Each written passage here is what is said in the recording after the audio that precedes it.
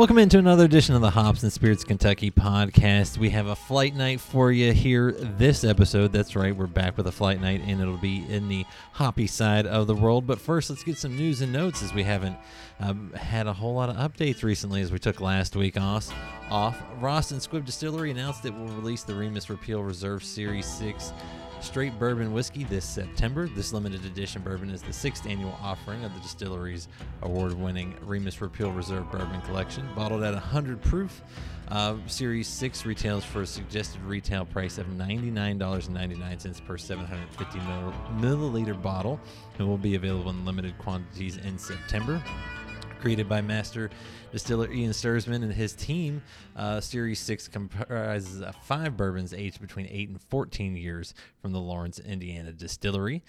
Also in Louisville, the Merchants Ice Tower property at 801 Logan Street in the Smoketown part of town is set to become a new distillery and brewery. The $12 million project will be redeveloped in 2 phases, the first of which will actualize Trellis Brewing Co., and the second will introduce Ferncliff Distillery.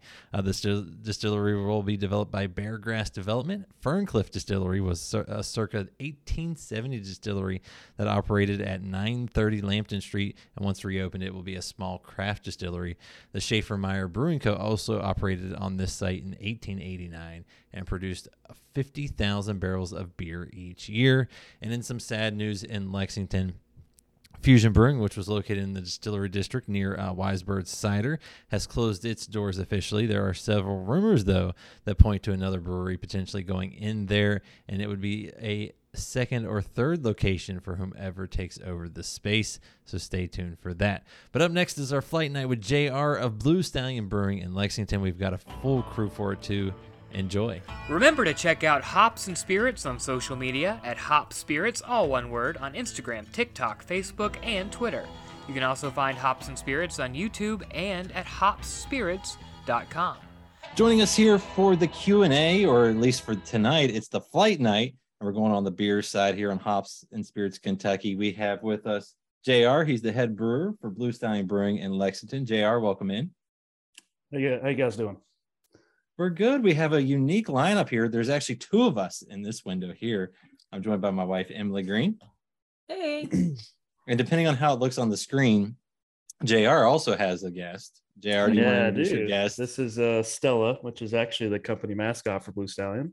German Shepherd, German beer, very fitting. You might get some barks or some wines out of her later. She wants to play Frisbee. So, but yeah, that's our special guest. I love it. I love it. And then here with us as part of the crew, we have from One Sip Beer Review, Derrick Young. Derrick, welcome back. Cheers. And it's been a while, but he was on a flight night back at the beginning of the year, and I decided to invite him back. Please welcome in Brandon Evans. Thanks for having me. And this time, Brandon, we actually have alcohol in what we're tasting instead of it being a non-alcoholic one. That's a pretty good switch up. Yeah. So I hope I'm prepared. So first up, JR, we're going to try the Kolsch. You want to talk a little bit about the Kolsch and what you've done with it? It's very serendipitous you say that, because I'm looking at this glass. I brought it back from Germany. This is Früh Kolsch. So I had the pleasure of being able to live over in Germany for 6 months in 2015, and actually had never really had this style except when Lexington Brewing was making it back then.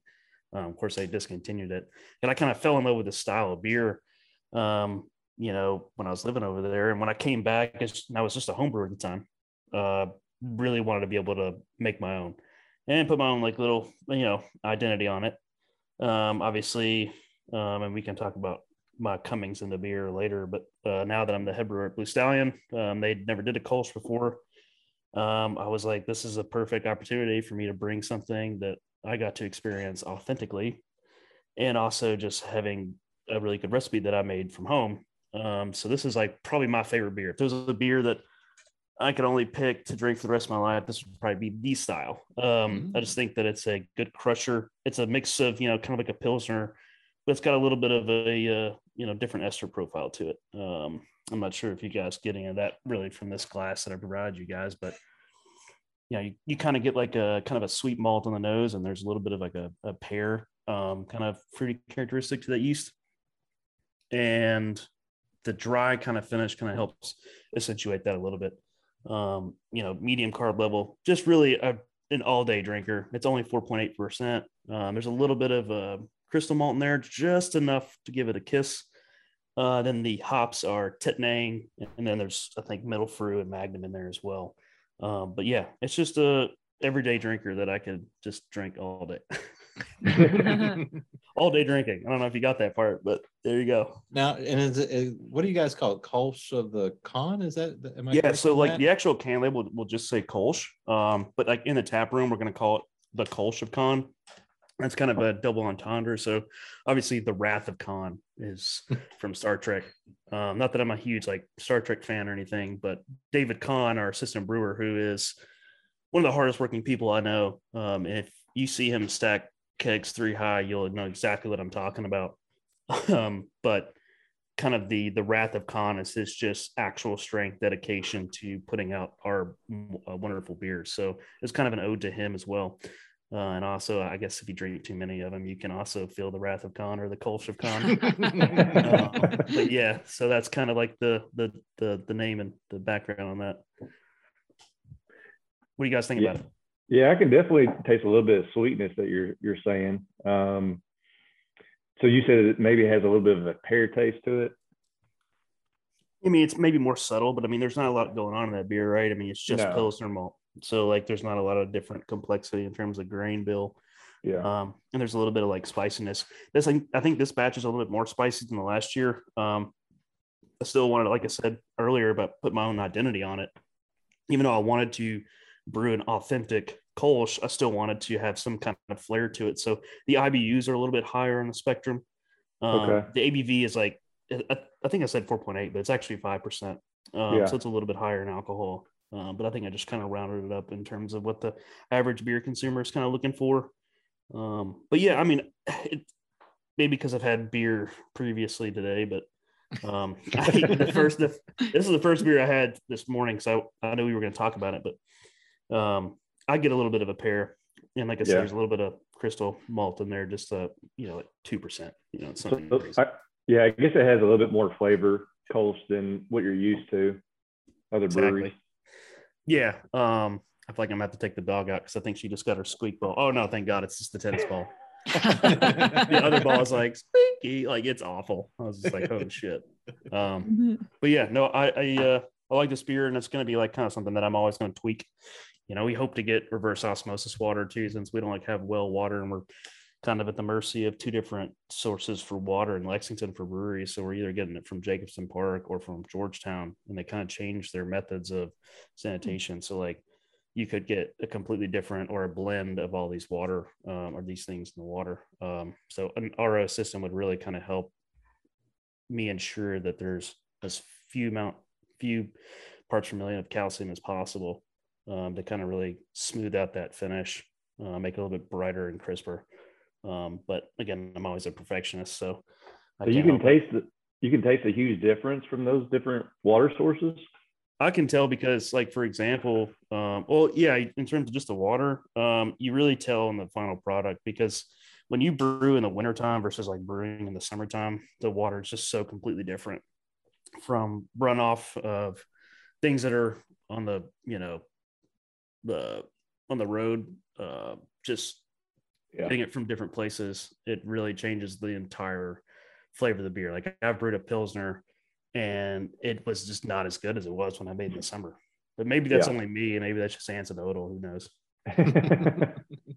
That's so interesting, though. I would have never thought that was even an element to it. So that's very interesting.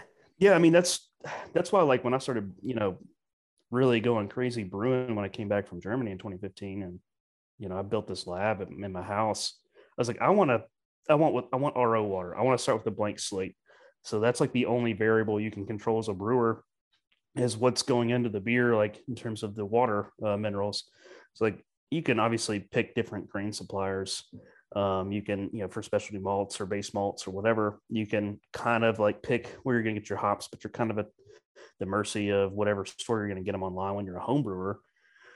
And then yeast, obviously, if you pitch healthy yeast, you're going to be, fairly happy, and you control the fermentation temperature. But yeah, water, I mean, that's the only thing you really can control.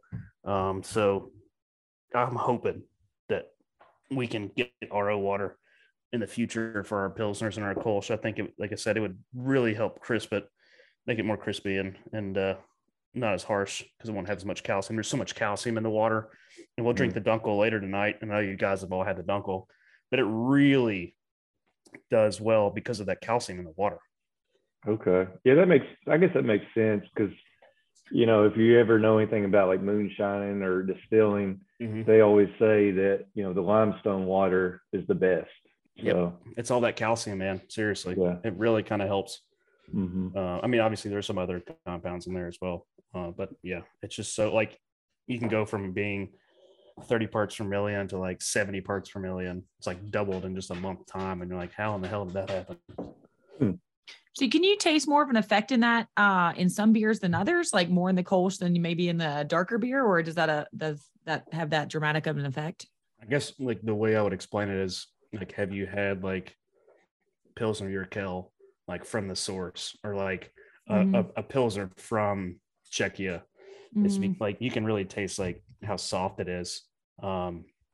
Like for me, like having the Kolsch in Germany and drinking it here, it's definitely more harsh on the palate than it is over there. Of course, they're using well water. I think the part of I don't know if it's German purity law, but it's like you have to get your water from a natural spring if you're going to brew, which is awesome. I wish we could. That is awesome.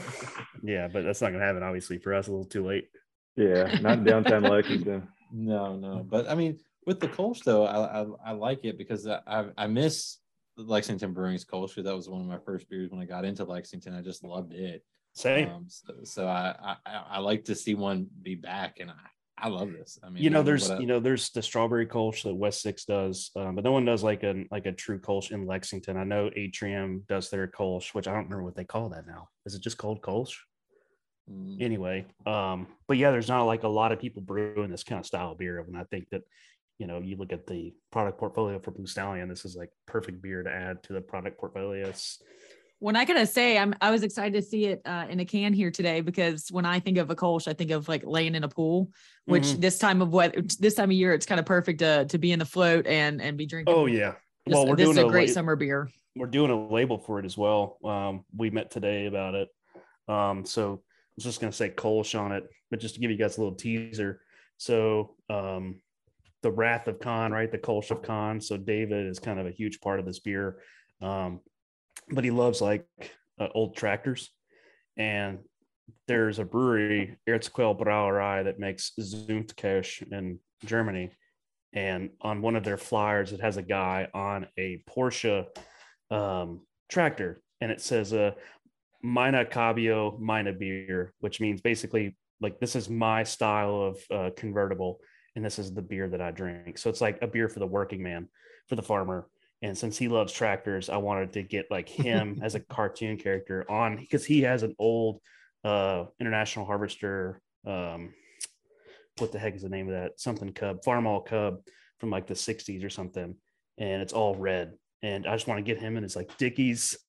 You've seen David, right? He wears that Dickies jumpsuit, which is just awesome. But I want him in his Dickies, jumpsuit and sitting on that tractor, like, and holding a beer, and say something along the lines of like, my convertible, my beer, kind of very similar ode to like my, trip to Germany, but also like that beer style, and also his just dedication and work ethic. That's awesome. That's awesome. I can't wait to see that. Yeah. But yeah, this will be the beer, hopefully it gets in cans and like people are drinking this poolside or just whatever. Honestly, I guess it's starting to become football season. So if you want to tailgate, that's another beer. Mm-hmm. Don't have to ask me twice. Now, Brandon, you're a little quiet down in that corner there. What are you thinking? Yeah, I mean, it's awesome beer. I mean, I love it. It's, a lot of times when the experiences I've had with Kolsch styles, it's either it's supposed to be really smooth, really light, like, just one of those crushable beers. A lot of times it gets really kind of bitter, too spicy on the back end. But this, for me, it's very, I love it. Thank you, man. You could drink, I could drink 12 of these and not even think about it, but it's a lot of beer. Well, maybe next year we'll do this, and just to kind of hit on that is like, these little small Kolsch glasses. I mean, that's how they're traditionally served over there. I don't know if you've ever seen, like, they serve them in like this little carrier, and it's got like 10 or 15 or however many on there, and they'll bring them to your table. Cause like, obviously you could just shoot that. Right. But I would love to do something like that where you could like order instead of a flight, it would be like a container full of all these little individual Kolsch glasses that everybody could just like order for the table. Oh, yeah, that'd be perfect. That's really cool. That would be cool. Yeah. Like the glasses you guys have are a much more sturdy glass. And it's actually a Collins glass.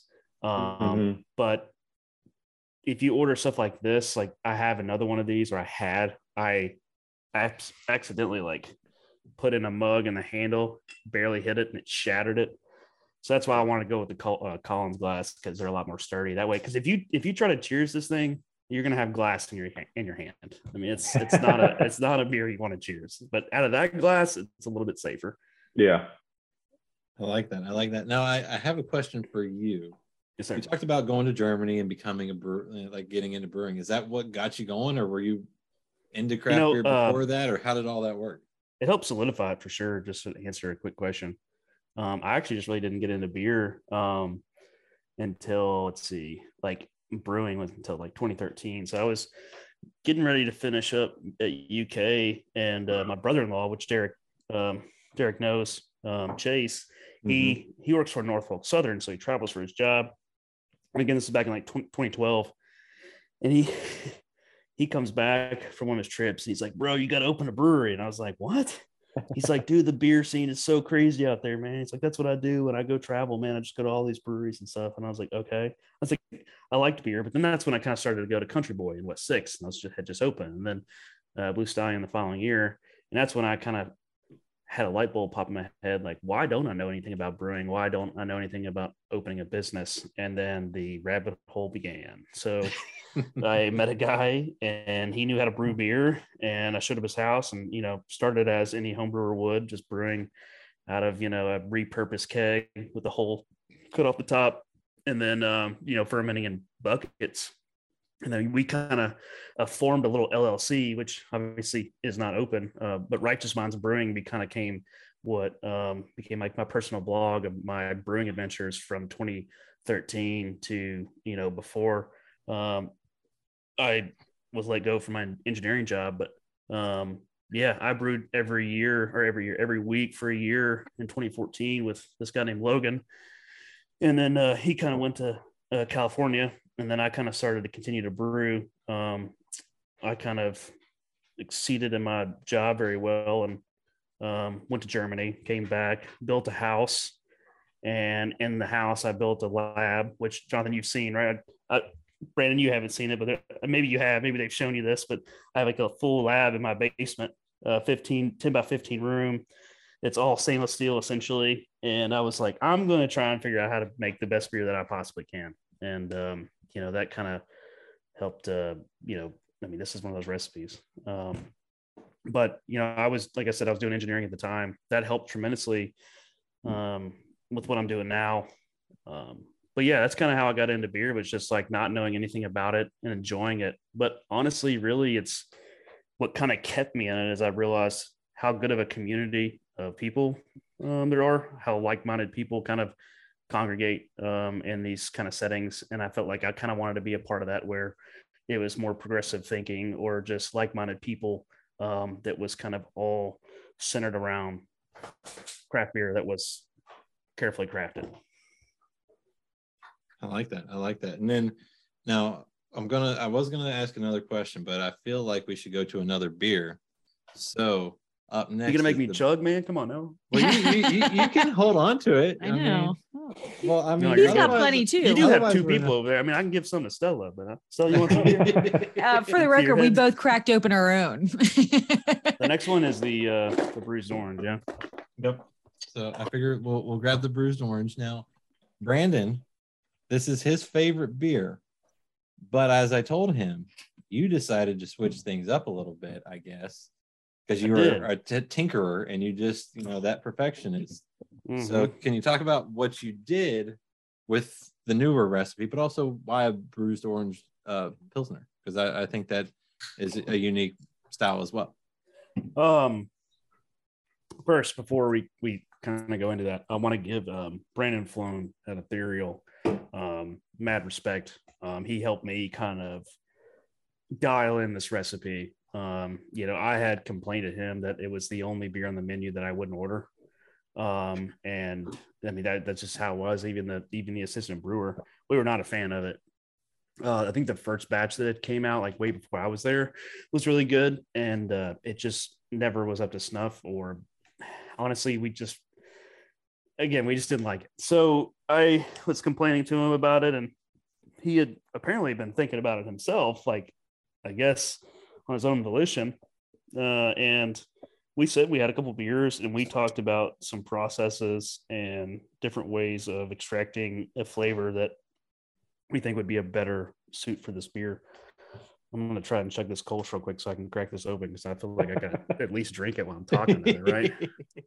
You know, I like to save some beer for later. I don't know. Over here, we've got plenty to go around. I did warn JR that, there would be some drinking tonight when we chatted earlier as he was getting all these beers ready. So, so I'm doing my part here to let you chug, and don't forget water. Hydrate yourselves while we go. Oh yeah, drink responsibly. Just a side tangent. I had a old Louisville over doing a collaboration with him, and I don't know if you know Ken Mattingly over there, but we were arguing over what's the best drink in the world, and he was like, beer, and I said, no, water. Water is the best drink. Like, this is a fun conversation. Sorry, but yes, stay hydrated, drink water. But onto this beer. But more importantly, got in the anniversary glass here. But so I think you can tell it's more hazy than it was before.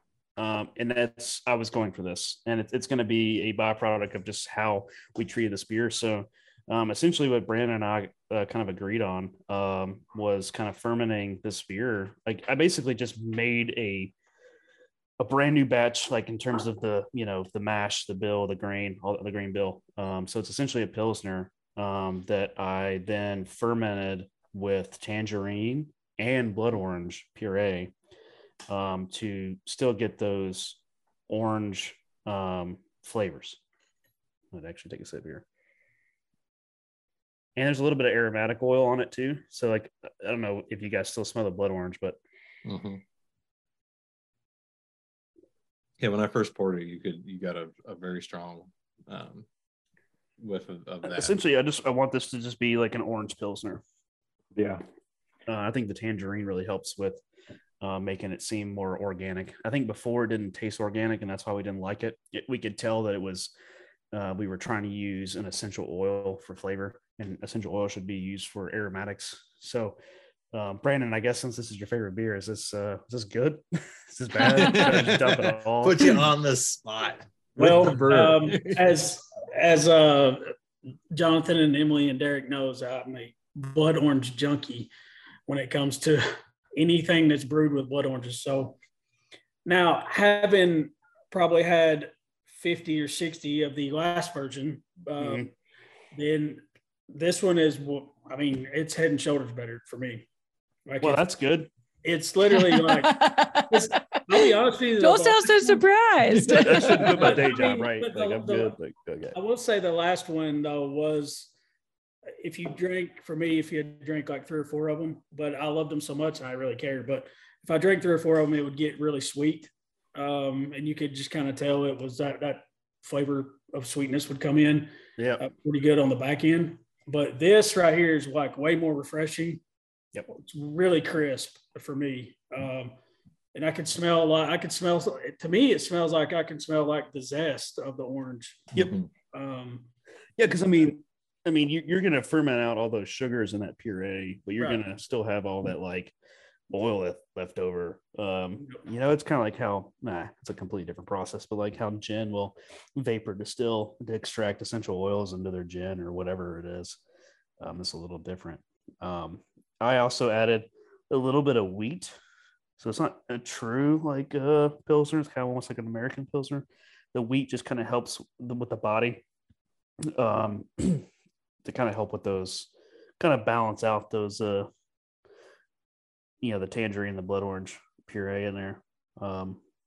But I mean, honestly, I've had people tell me that they've loved the old one, and then they'll have this, and they'll be like, "Yeah, it still tastes great." Like they can't tell a difference. I'm like, that's weird, but okay. But thanks, Brandon. The fact that you said that you can taste the difference. That's I awesome. I can tell a big difference in it. Again, it seems like it's super crisp. You can tell it's fresher. I guess it would be a good word for me. It's just that really crisp, really fresh, super smooth. You get the hints of the orange and the tangerine coming through, but it's not overpowering at all. This is going to sound super weird. My favorite part about this beer is when I burp, because I taste the orange. I'm like, oh yeah, I want to drink more of that. Like, I got a little nervous. I wasn't sure where you were going with that, because I felt like you were almost whispering. Yeah, well, it's kind of weird. Like, yeah, I like when I burp after that beer. Most time you're like, oh, that's awful. I don't. But no, this is like it's refreshing. You burp. Yes, I burp. When did you change this recipe? I brewed it. I have my computer up. I'll just tell you. It just came out this past weekend. So okay. Oh, that's like brand spanking new. Let's see. That would be new. This. When the hell did I brew this thing? I brewed it on July 1st. So do you have the new recipe in cans yet, or just on draft? So the issue with the can label is that it doesn't show that it has puree in it. And I don't know if anybody has any like issues with that. So for me, just to make sure that everything is as transparent as possible, we're redoing the can label. So you mean you don't want to get a marker and write on every can label? Absolutely not. Absolutely. Dude, when I did the first barrel aged beer and we put a little spot on our bottles, like number 1 of however many, and then I went through and labeled them all. No. That's a no. That's a negative. So yeah, so obviously John Prine, this was a beer that was designed like in terms of like what the flavor was going to be, what the name was going to be, what the label looked like. This was something before me. So it's like one of those beers that I've had to kind of tweak and put my own little flair on. But the new label will kind of essentially be very similar to what is currently on the label. Obviously it's a John Prine reference, so it has some characteristics of his album artwork and whatnot, but it's gonna be a little different. Just okay. So I'm gonna leave it at that. Just give us a couple weeks. It's already on tap, but we'll hopefully can some with the new label in a couple weeks. Okay. And we'll touch too on your canning line that you guys now have. But yeah, before I even ask that question, obviously we've talked now just through 2 of the 4 beers tonight, and it's been both of them one has been your recipe, but another has been one that you've kind of tweaked. I know you've done that with the Heffy as well. What's it like trying to balance that of something that people have loved and then putting your own spin, or at least kind of bringing it up into kind of current standards with kind of what's on the market and things like that? Like how do you balance that? Because I feel like that can be tough, because you might piss off everyone that loved the older version, and that could also go wrong. Oh no, I had some of those genuine fears, but again, before I even say what I'm going to say, I want to thank the Donnelly brothers for letting me completely operate that business to my standards, and essentially giving me carte blanche and changing whatever I wanted to. I mean, they let me change the house lager strain completely, which is, I mean, if you're thinking, from a brewer standpoint or a business standpoint, and that not pissing off your consumer aspect, that's a very crazy thing to just come in and change. And also all the beers, but essentially what they allowed me to do is brew the batch one time and then see how the system works, see how the efficiencies are affected from batch to batch, because they can differ. If you brew a Helles versus a Russian Imperial Stout, your efficiency is going to be terrible. but a Helles, it's just Pilsner malt. You're going to get full extraction essentially out of that. But I brewed it once, and then I was like, okay, I did what you said, but now I'm going to do what I want to do. And I'm going to do water chemistry. I'm going to change the yeast strain. I'm going to change the percentages of the grain. I'm going to make sure all these different ingredients are added, and that there was actually no paper copies for anything.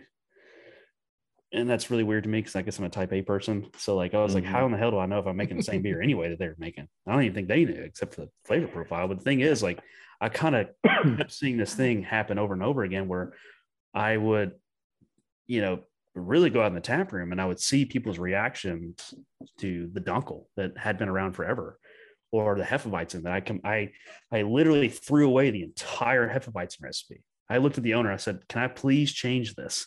He said, yes. I threw it all away, rebuilt it brand new, and it's one of our best sellers. I mean, I think it sells better than any beer that we have on the menu. And it's been a very tiptoeing balance of making sure that I'm not pissing off those consumers, but also holding up to my standards of quality. I think that industrial engineer in me from my previous job, this is where this kind of comes into play.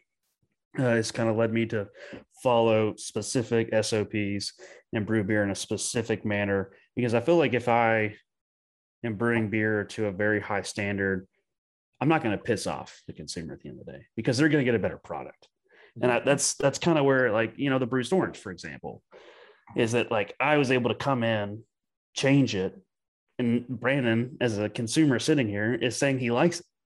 So it's been very rewarding.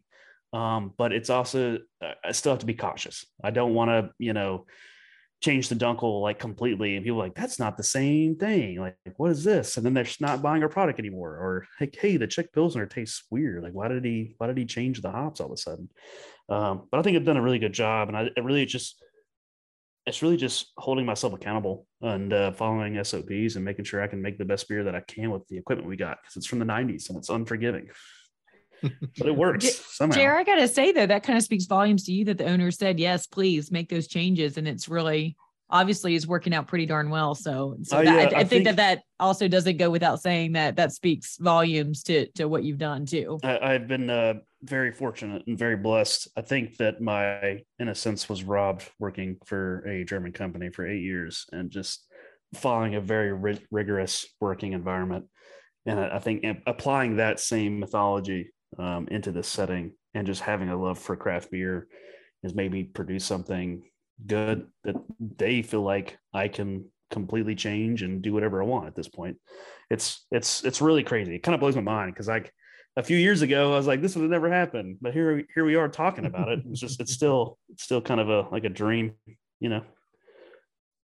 I love to hear that. And what's it like kind of carrying on what Corey and Xavier and the whole gang of owners of Blue Stallion started, and then to build upon that, because that's really what you're doing. They laid a good foundation. Now you're building it up and kind of taking it into the. I think what they had worked. Like the Dunkel did very well because of the water chemistry, and that recipe's really fucking good.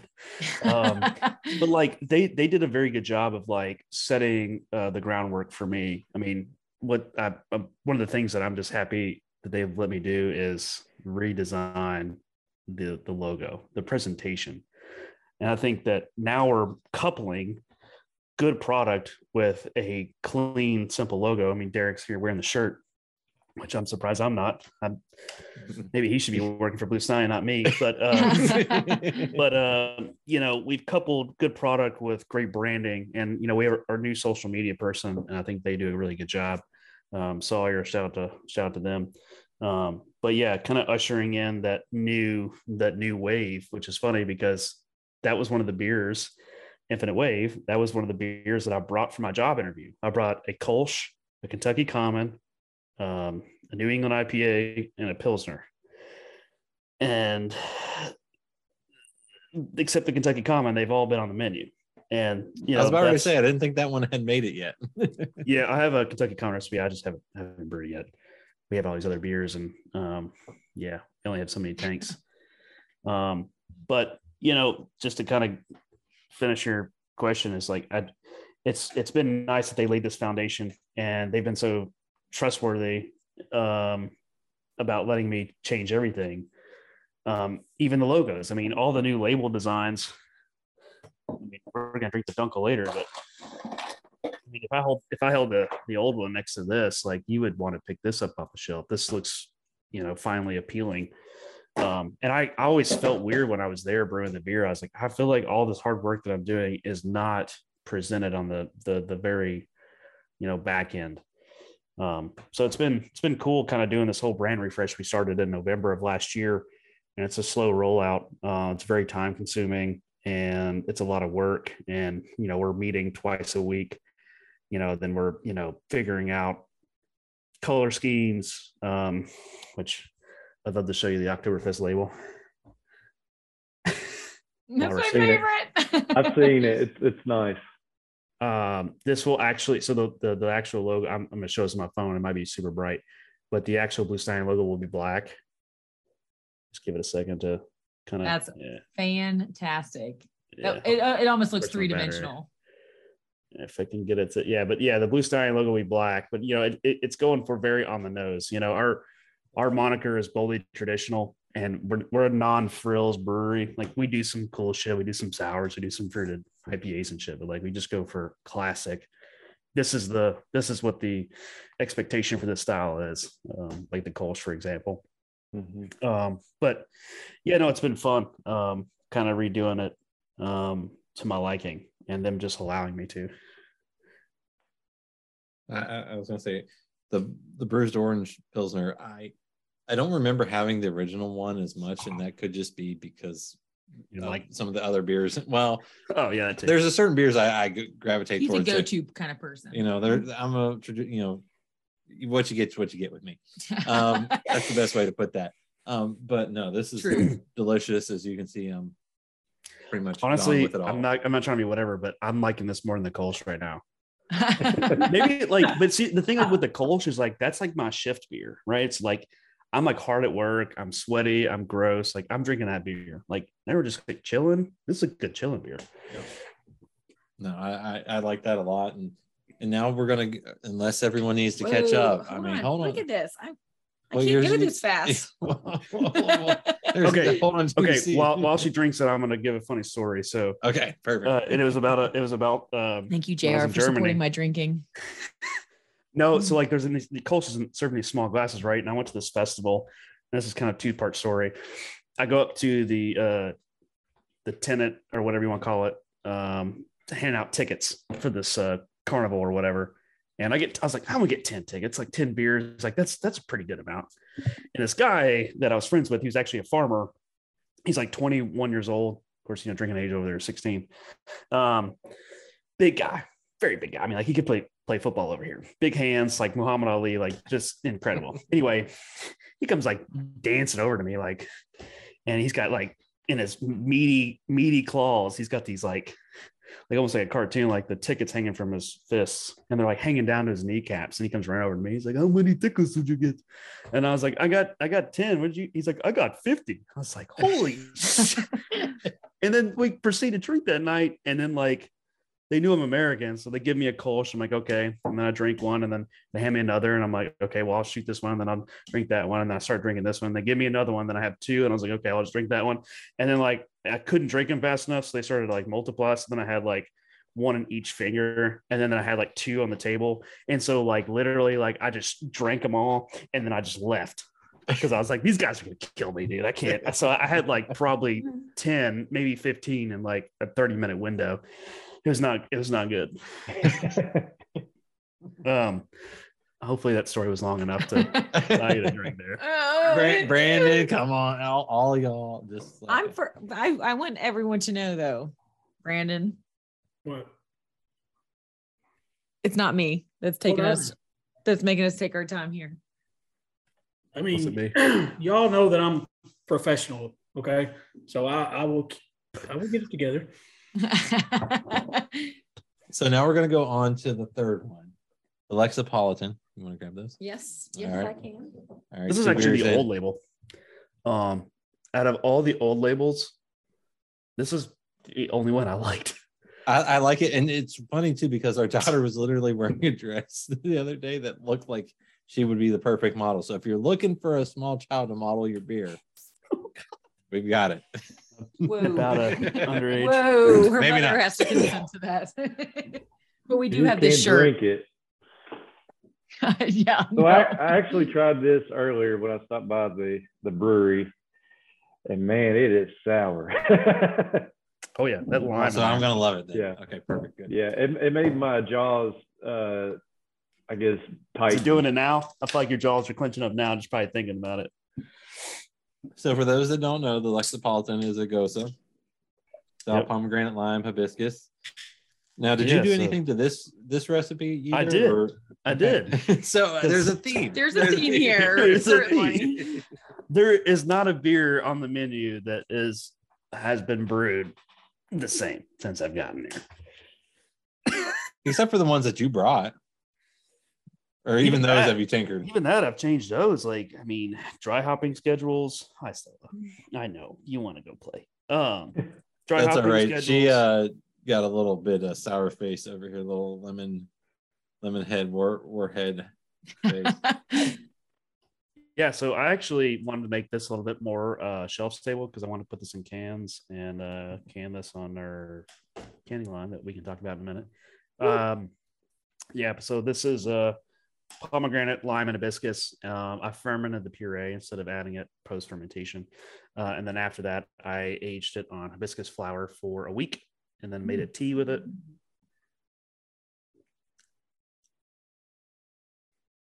I think that's fantastic. I love it. Like, it's crushable because, like, last time, like, I feel like when I made this, it was almost like a little bit too messy. There's a lot of like particulate in the glass. Like, this is now just a very solid representation of what this should have been. Well, what am I tasting in the front? Like, I'm getting lime at the back, but it might be hibiscus flower. Okay. So it's weird sometimes with certain people's palates. You might taste like cinnamon. I'll have the cinnamon taste. Okay. Sometimes like key lime will give like a cinnamon flavor for some weird reason. Yeah. So the new label is done. It's just we have all these old labels, which still work perfectly. So we're going to use the rest of those and then switch over to the new one. That's also kind of hard to kind of juggle the logistics of all these new labels, designs, but then you have like old stock, so you can have like run the old stock but still order the new ones in time to still have it, so you're not without a label. What do you guys think about this? Derrick, I like it. I like sours. Yeah, it's the one I tried in the tap room was really sour for some reason. This one's a little bit lighter on the sour side. Brandon, what do you think? You like sours? Surprisingly, I mean, it depends on the sour, but typically I don't gravitate toward them because sometimes they're just way too sour for me. But I think this one is really good. Thank you. It is sour, but like Derrick mentioned, but it's not too sour for me. I think the first drink I was like, ooh, okay. But then now after I've had 3 or 4 more or 5 drinks, it just kind of mellows out a little bit. Yep. For me, it's got a weird, I don't know what it is, but it's probably pomegranate. Pomegranate's weird. Yeah, Pomegranate's a weird flavor. But it's weird in a good way for me because it reminds me of like a fruit punch Gatorade is what it kind of reminds me. Oh, interesting. Yeah. I don't know why that is, but Maybe that's good. You could throw in some electrolytes in this, and then man, you could brew it with lawnmower beer, legit. Yeah. It can be a healthy beer. Yeah, there you go. Hey, hydration. I'm a much more of a fan of this. Like I was going for a crushable. We made 15 barrels of this, so we're gonna have this around for a while. Again, I want to do a lot of cans of it. But yeah, I think this year the shelf stability to me has been kind of something that I've been trying to chase since I've gotten there. I'm a process guy essentially at heart, so like I'm always changing everything. You don't want was it Pints and Panels that does the everything's okay sitting there as the fruited beer explodes all around. Yeah, no, so like you don't want this will not explode in a can. Like this is not going to happen. Same thing with the Bruised Orange. Like I'm trying to put this stuff on shelves, man. Like and like it's one thing to do like a test batch or like a small run and do like something super crazy. And I don't know. We actually have I'm gonna say one other thing before I go into that. Brandon, you probably also like this beer because I know you said you're not a huge sour person. It is a Goza, another German style, but I think the wheat malt in there kind of helps give it some body. So it's not so sharp sour. It's a little bit more full body sour. That kind of complements it in a good way. That makes perfect sense to me now that you say that. I hadn't picked up on that before, but now that you say that, that really that makes perfect sense. Yeah.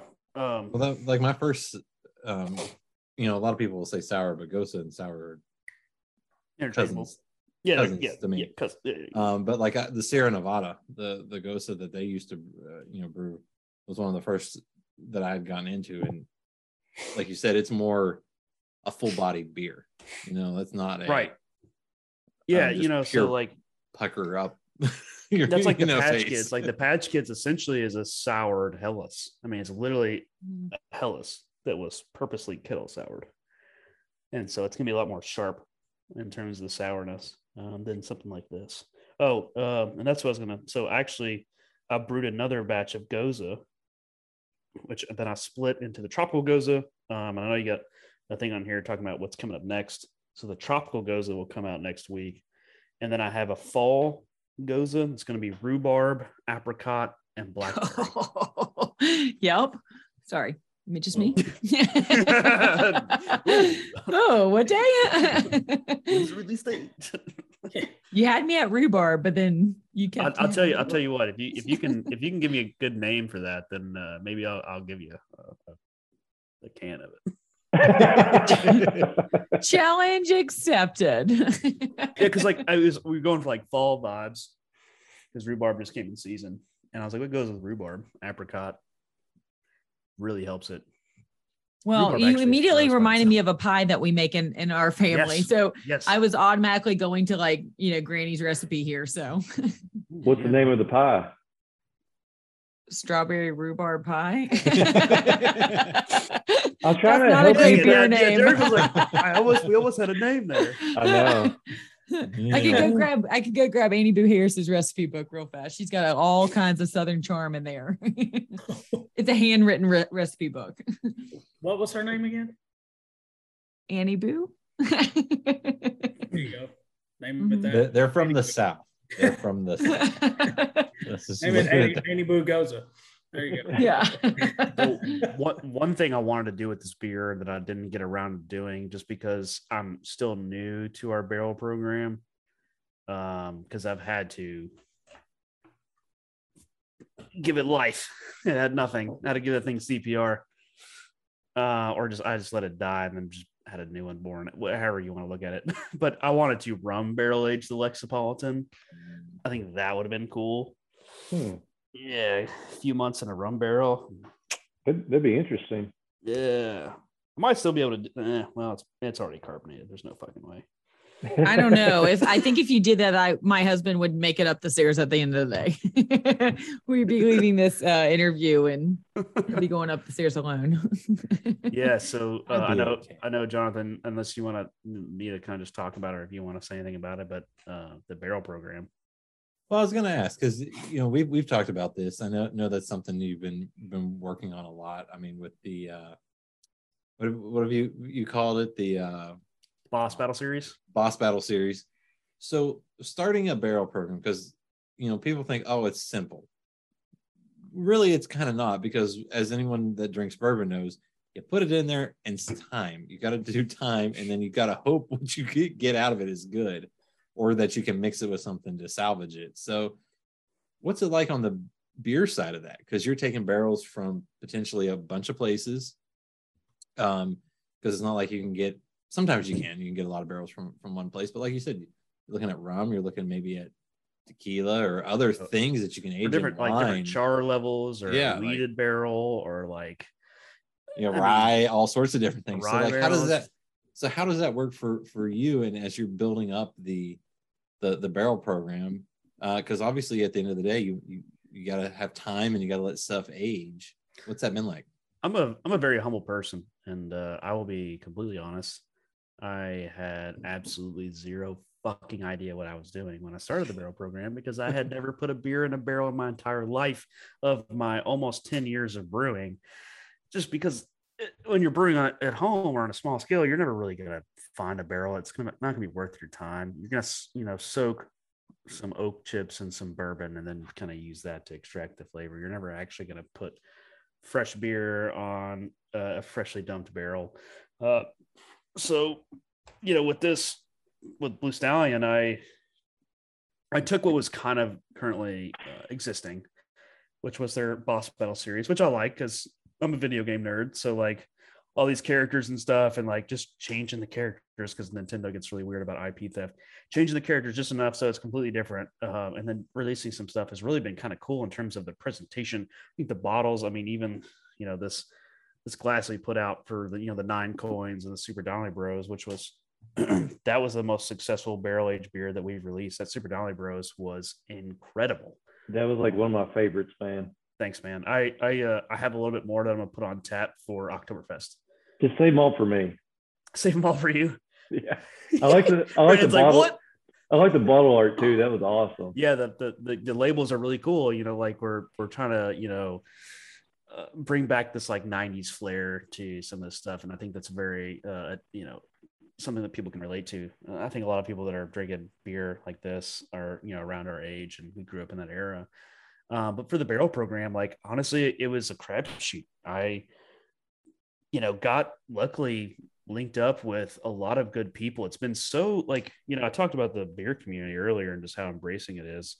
But like, honestly, just being in it from my perspective, I felt like it was like, I was almost like gate kept from the industry for so long. And then now that I'm in it, everybody's like, hey, you want a barrel? I got you. Come get it. And I'm like, whoa, okay, this is weird. So, Castle and Key, for example, like, holy hell, they are some of the most amazing people, friendly people. Just they make a really good product. I mean, the grounds that what they've been able to do is just a feat itself. But them allowing me to kind of get some of their barrels, I think that we had the first Castle and Key bourbon barrel filled with beer in the state. So that was cool. We put the Oktoberfest in it. The Marzen. We put the Marzen in it, which is essentially an Oktoberfest. But yeah, so I mean, with the barrel program, it was a crapshoot. I was experimenting, just putting different beers and doing something slightly different. So I don't know if you've kind of noticed, but I feel like when you look at most barrel programs, it's heavy stouts or porters, and that's it. I'm going to do that, and I have done that.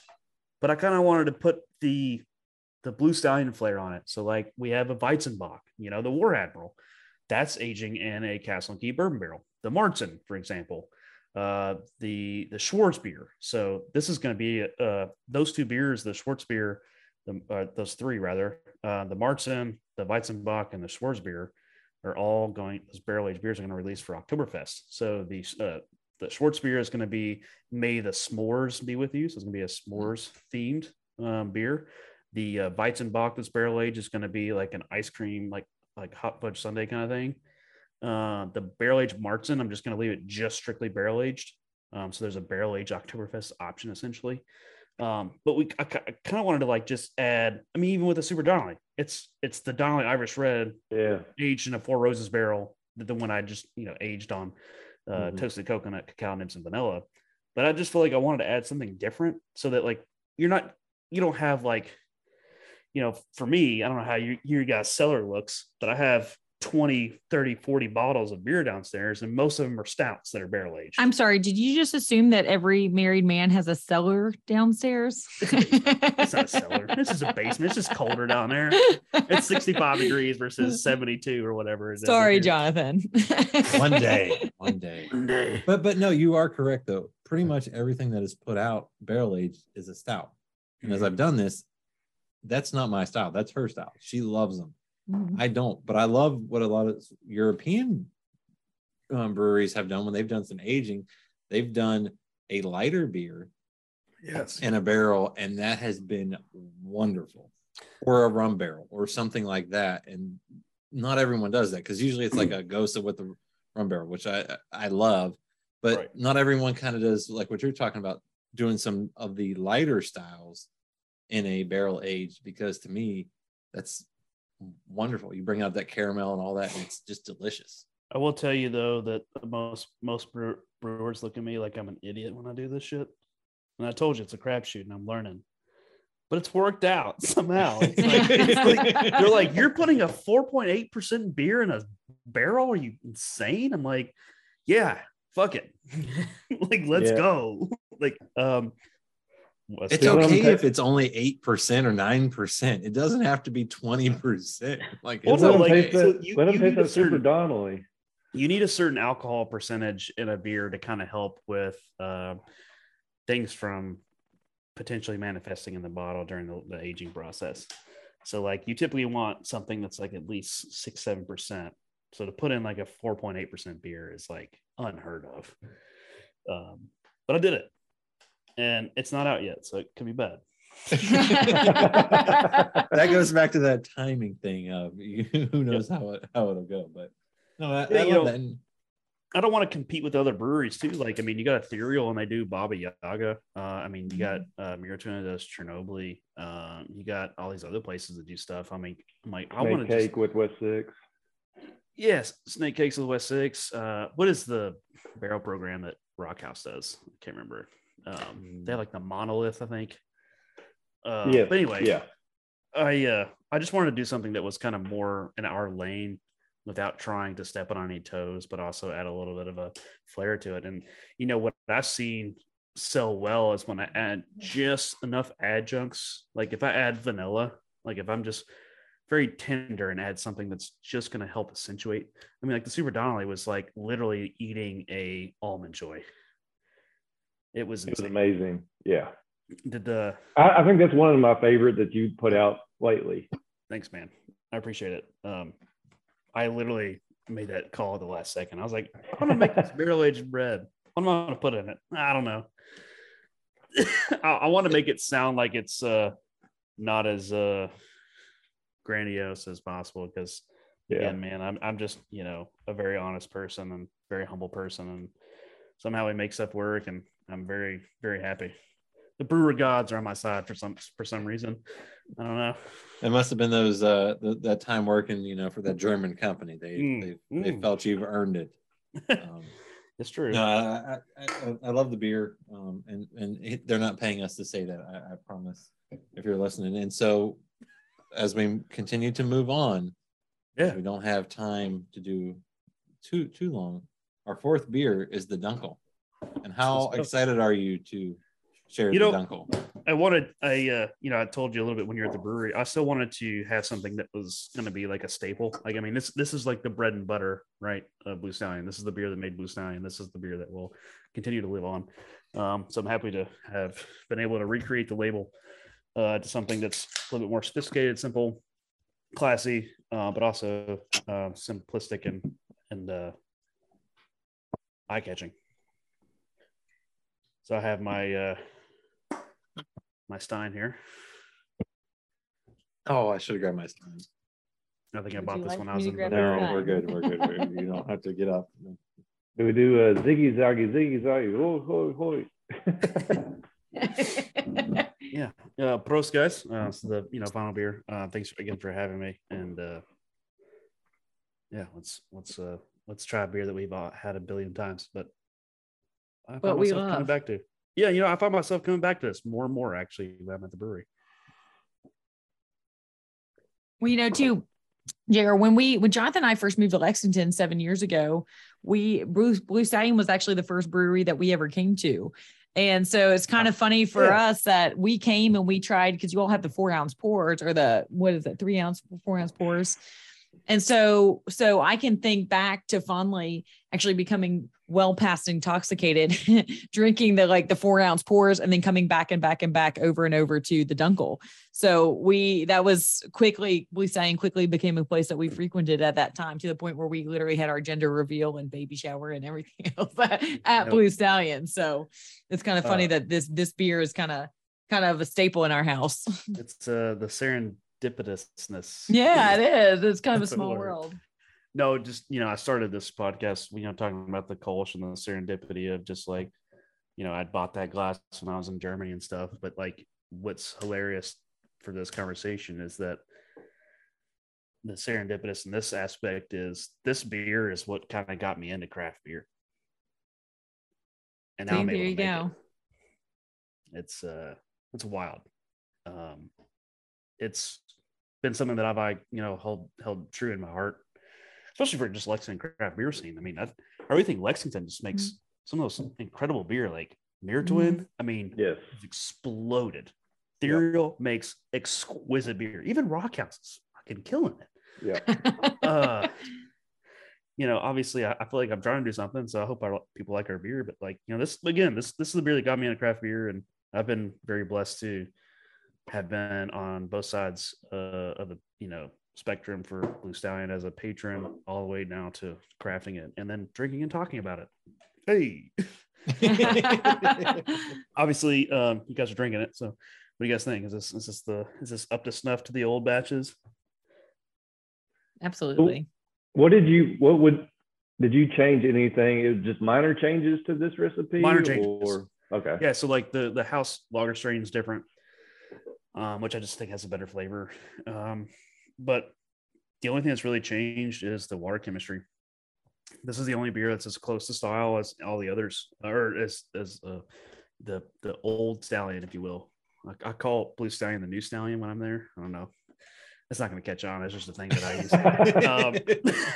But yeah, so I was like, well, okay, the water's already great, but we could even out the mouthfeel if we add a little bit of gypsum, calcium chloride, Epsom salt, whatever, depending on the water profile. And then, I think now it's perfect.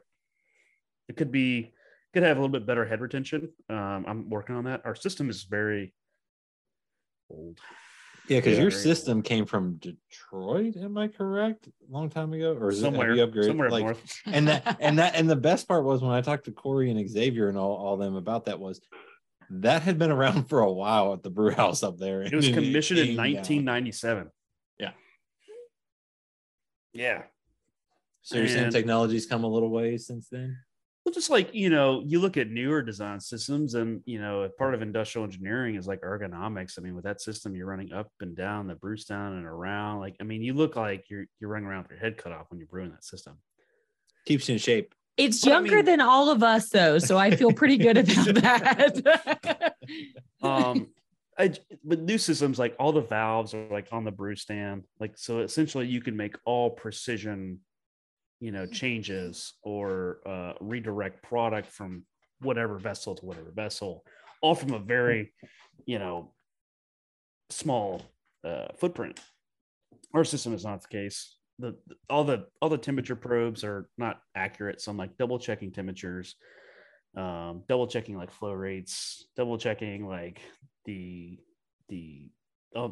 boil off. I'll typically a beer should be boiled for 60 minutes to 90, depending on what beer you're using. I have to add 30 minutes onto that just to get off the 10% reduction of the volume of wort, and also to ensure that there's no precursors for anything that could add some off flavors downstream. So it's it's been fun brewing that thing, but it makes good beer. I hit my numbers perfectly. It's just there's some quirks, just as we get older. Unique. We're unique. Exactly. We're all just slightly annoying and then certain aspects. But we're great. So Brandon, Derrick, what do you think? What do you think of the Dunkel? Well, for me, I remember when obviously Blue Stallion opened. I remember this being the flagship beer from basically kind of day one, right? Yep. Well, you kind of mentioned that it holds a place in your heart, because I remember the first time I went to the Hofbrau House in Northern Kentucky, and I had the Dunkel there, and I was just like, and it kind of got me in the craft beer scene. I was like, what is this? You know, fresh out of college, and it's like now I'm seeing this whole new world outside of Keystone Light, and Classic. you know, so I tried the Dunkel there, and it was like, man, this is the best beer I've ever had. Right. And then not long after that, moved to Lexington, and then Blue Stallion, Dunkel, rest is history. And I mean, it's awesome. I mean, you can't beat it. And everybody gets kind of scared of it because all darker beer, things like that, or whatever. But it's. And if you pour this right, and if it's made well enough, yes, it's not going to be heavy. No, absolutely. It's not going to make you feel bloated. You could have 4 of these. Yep. And be happy. You know? Yeah. 100%. You're exactly right. So yeah, I've always loved this beer. No, you know, any and all variations of it, but you guys do it phenomenally well. You know, it's a little bit different too. Like if you look at the style guidelines, it's a little different, and I kind of like it because it's become this thing special in my heart, right? So like I've had Dunkel in Germany, right? This is not exactly like 1-to-1, but somehow like this has its own lane, and I think like the recipe that they designed, like I guess they were trying to put their own like flair on it. Mm-hmm. It held up, like those like toffee flavors, those like caramel flavors. I mean, it's very light, but like you get a lot of flavor from the Munich malts. It's just it's a good crispy Dunky Boy, which is actually what I was going to say. I was about to say it. Dunky Boy. It says Dunky Boy. It's on the bottom of the can. That's hilarious. I did not know that. So we call this Dunky Boy the tap room. And then we call the Czech pills, we call it Crispy Boy. And then for the Hefeweizen, we just call it El Jefe because, I mean, why not, right? But yeah. That's awesome. It is the boss. It is the boss. You know, typically this isn't my type of beer, but I've forgotten how good this is. Like I haven't had it in a long time, and it's awesome. Yeah. Like I felt the same way. Like it's weird because I make this stuff, right? And like I mean, obviously I'm drinking it throughout the whole process and stuff, but like I'd find myself, and I said that I think when we cracked this open, I find myself coming back to this beer more often. Like I'm like, this is really good. Why don't I drink this shit? Right. Well, that was like when we were at the craft bash, and you know we were pouring the Helles. Yeah. The Helles, some of those darker beers that y'all do, I don't go to them. That's because they're just not normally my style. Like just traditionally. That's my job. That's hers. We have to change beers when people bring us the beers. I get the fruity one. She gets the. They automatically assume that he's ordering the darker beer, and then they have to trade. Yes. But you know, hey, look, Jackie, my girlfriend, she loves the darker beer. She like wants a Russian Imperial Stout. She wants a porter. She wants like all that stuff. Yeah. So we go through that, and then, but like the Helles, there's several of those darker beers that y'all do that are just friendlier. You know what I mean? Like people don't realize how approachable they can be. And I love that about what you guys are able to do and what you've been able to bring. You know, essentially like, again, we're trying to like brew beer, like to like the old way, which is kind of a part of a marketing thing, but also like, it's just a pain in the ass way we brew our beer. Just because everything like lagers for at least 30 days in the tank. I mean, it sits there for that long to kind of help everything like precipitate out and like age and just develop a little bit of flavor. Sorry, Stella just like ran in here. I think she really has to go outside. That's all right. We watched our child crawl into our bed during this. Oh, okay. What was I saying? What were you saying, Jonathan? Just the approachable, darker style of beers that y'all do, the traditional styles that I think from Europe.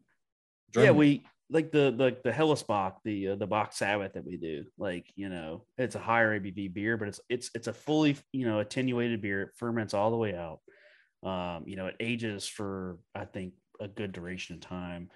and it's put into a customer's hand. I think that it's very approachable for anybody, whether you're a dark, beer fan in terms of color or light. So like, you could drink a Dunkel or Helles and not feel bloated or heavy or all that stuff. It's really nice. All right, now I've asked a lot of questions. So what does everyone else want to ask JR? You got him on record. You can ask him questions. Derrick's got a question. All right. So Patch Kids, when I first started drinking Blue Stallion, has always been my favorite. And the variants that you've come up with have been amazing. So there's another one that I haven't seen on the menu in quite some time. And I'm wondering if you'll bring this one back and, add your twist to it. The smoked lager. Bro, it's so funny you said that. Are you kidding me? Wait, I love smoked lager, man. It's awesome. So you gonna bring it back? Yes. Oh yeah. So I'm gonna brew. I just did that yesterday. How'd you know? Waiting. No, like I literally like yesterday. Was it yesterday? Yeah, I mean it was Sunday, but I'm still working, bro. Seriously, yesterday I was like, I need a Stella. Come on. She's like bringing me the ball. I have all the grain for it. I'm only gonna brew a 1-barrel batch because I've never made this beer before, and I don't want to like make a 15 or a 10-barrel batch of it because the smoked lager ends up becoming like this weird flavored, like it's like bacon and then it's ham and then it's like awful after about a Brandon's month. like, what about that is awful? Well, that sounds delicious. Give me more of it. Throw in some maple syrup in there, and then we've got right. So the smoked lager is going to come back for a limited time. I'm going to see how it goes. You're only looking at like 400 pints of it, but if you want somebody to test it out, let me know and I'll come. Yeah, I'll take 200, and Derrick, you can have those 200. That'll be all right. Jesus. Okay, let's go. You might need to brew He's like, more. whoa, should I double that up? So Derrick, real quick, if we go to Brandon, like what was your favorite Patch Kids flavor? Pink strawberry, blue raspberry, I like the one that you let me try today. Pineapple mango. Yeah, but strawberry was probably my number one. Yeah, I agree. That was so good. The blue raspberry is very good, but like it's not for everybody. Right. I'm gonna start scaling these and like actually have them on tap all year round. I'm thinking if I can get the pure. You think you would ever do like a small can release of these? Of the sour? Oh yeah, I had the labels already. I mean the problem with like from my side is like I was like, okay, I'm gonna do Patch Kids like kind of like inspired flavors, and I only made like 3.5 barrels of each.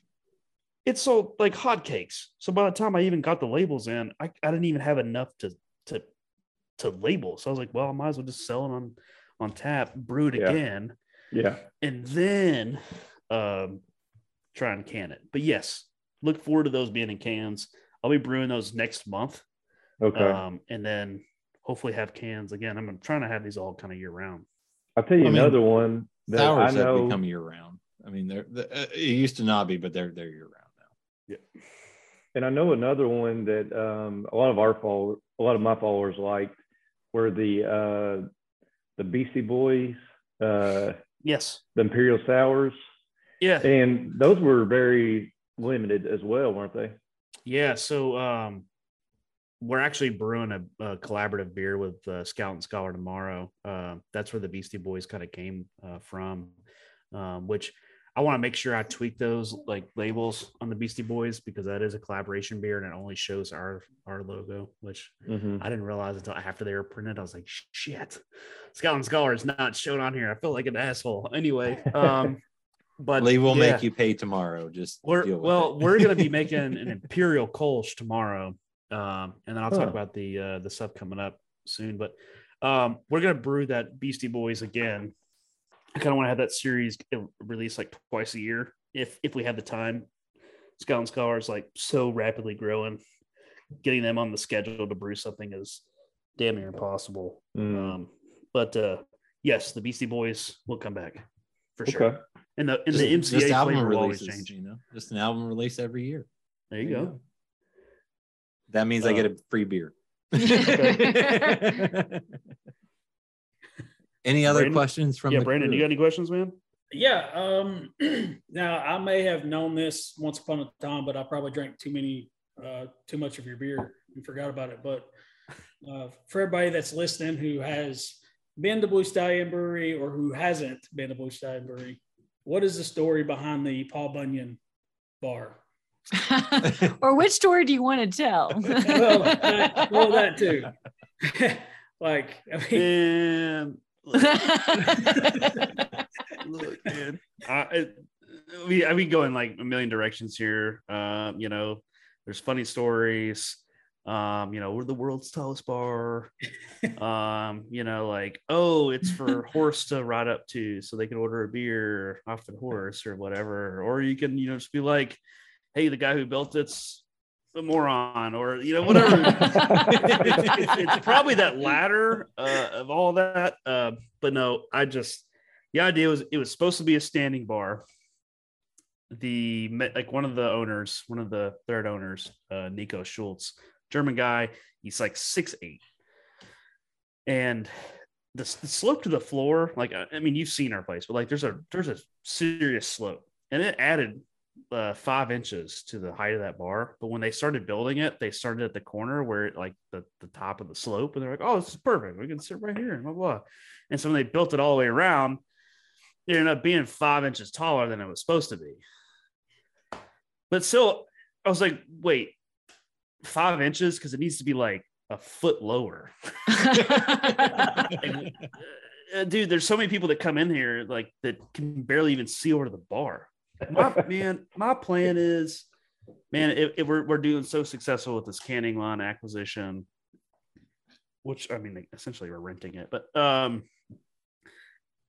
it's to redo the bar, to redo the whole front of house, have a better setup. Whoa, you're gonna get rid of the classic bar? Everybody knows about the high bar, man.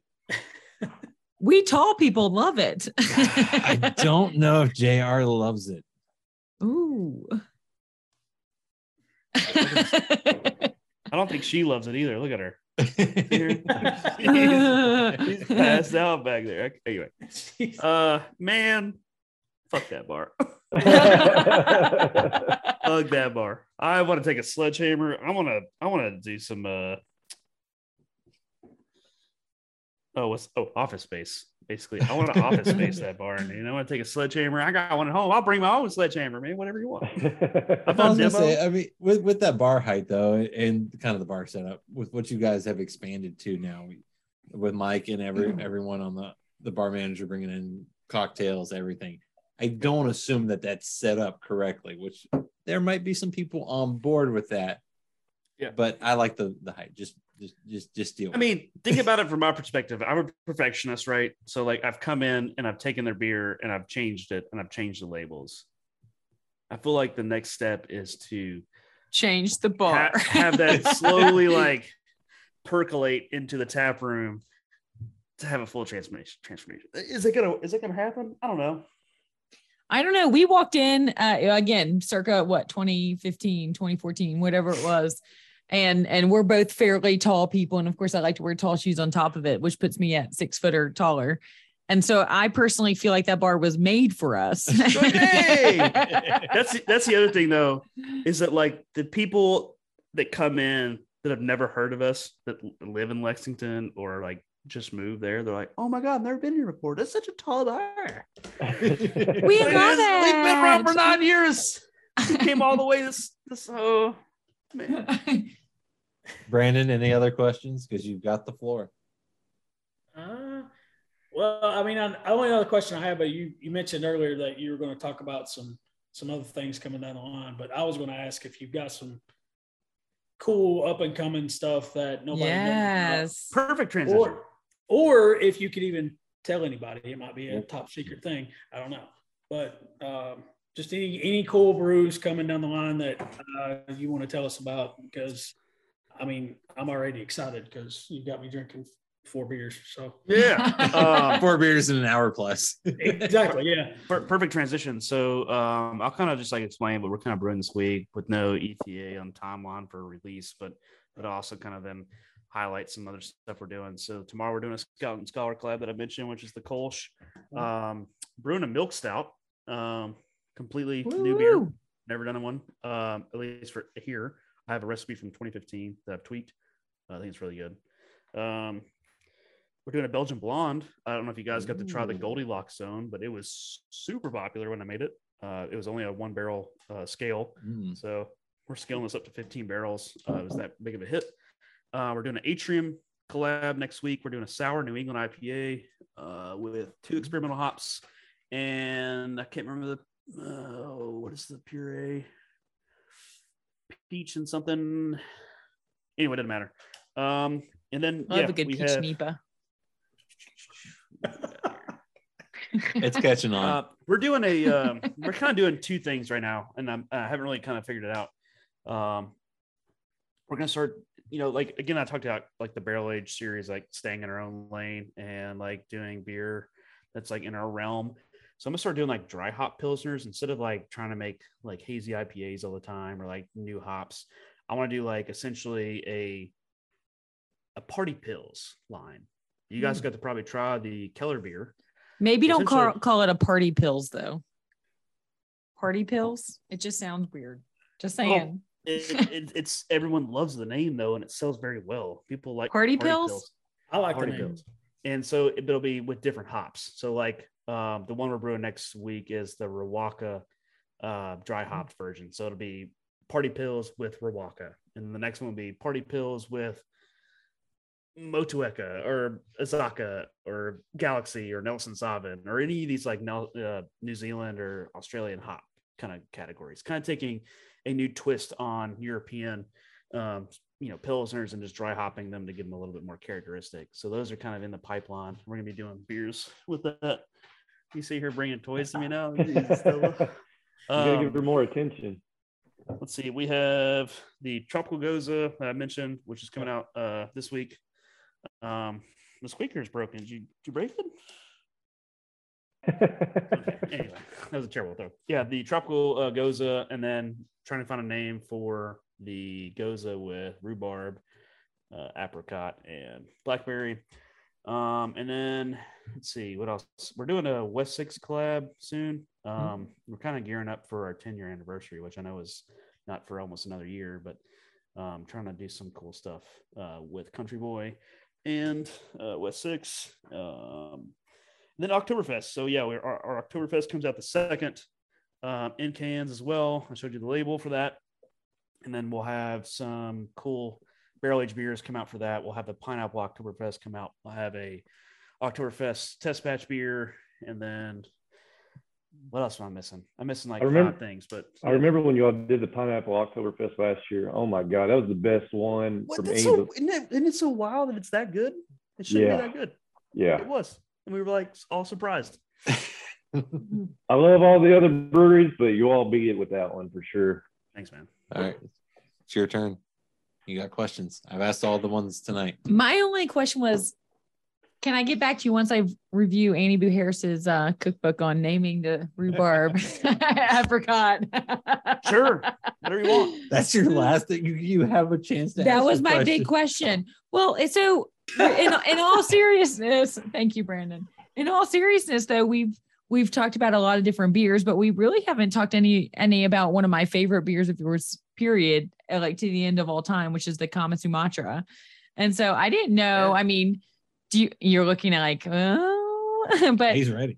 I mean, do we do any more coffee related? I mean, that I know for me, like I'm a huge, any beer that has coffee in the description. It doesn't even have to be in the name. That's probably the first thing I'm going to order blonde, off of. Coffee stout, that's the first thing whatever. I order.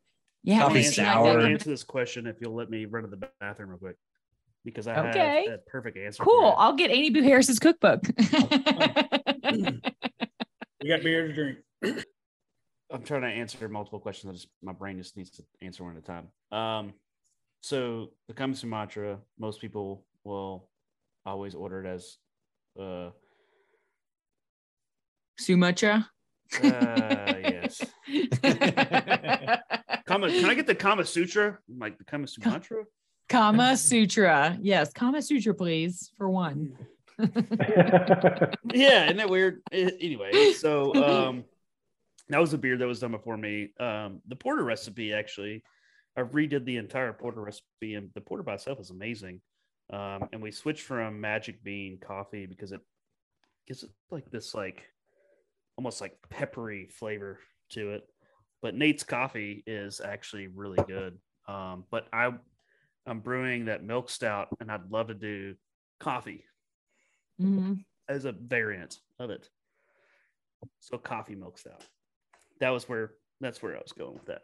What about a coffee Patch Kids? That would be weird. That John is A sour coffee? No. Well, like everyone's face. People have done it. You loved one. To be fair. Anyway, people have done these like blonde stouts, right? Yes, they have, and I've had every one of them. Blonde stouts are awesome. I don't know why they're not brewed more often, but they're my favorite beer of all beers, if I have to be honest. Like if I see a blonde really coffee, something, or a blonde stout, I am in, not just for one, I'm in for all eternity. Yeah. Those are really good. I like the petting though, the pettingness. I'm trying to like fight her a little bit. She wants her ball. She wants to play. She's high energy dogs. Can't help it. Well, we've been going hard tonight, so I guess for the last question, unless anyone else, Derek, Brandon, Emily, anyone else got questions? I'm reading recipes right now. Okay, this is where we're going. Okay, so obviously you're building things back up. You've rebuilt the foundation was laid. You're building upon that. Yeah. What's kind of next? I mean, obviously you've redone labels, you've redone recipes, you've redone a little bit of everything, even though you're not rocking the gear tonight. You've redone that. You guys have worked on color schemes, which from my perspective of a PR communications guy, I love the branding. I love color palettes, all that stuff. But I mean, you can only fix so much for so long. And I don't know if, Corey and Xavier and all them will let you break down the bar. So what's kind of the next thing you guys are working on that you can talk about and not get in trouble? As Brandon said. The only thing I can tell you about is the canning line, but everything else I can't talk about. All right, so we'll talk about that after I hit the button. But you do have a canning line, so I assume that means you guys are going out further in distribution. Yeah, so right now, we had Ironheart, which is a mobile canning solution, come out, and they were canning or big flagships. So our Chick Pills, our Dunkel, and our Hefeweizen, which we'll be adding Helles to shortly. We're going to start doing 60 barrel batches of that now. So we have a brand new design label for that. Can't wait for you guys to see that.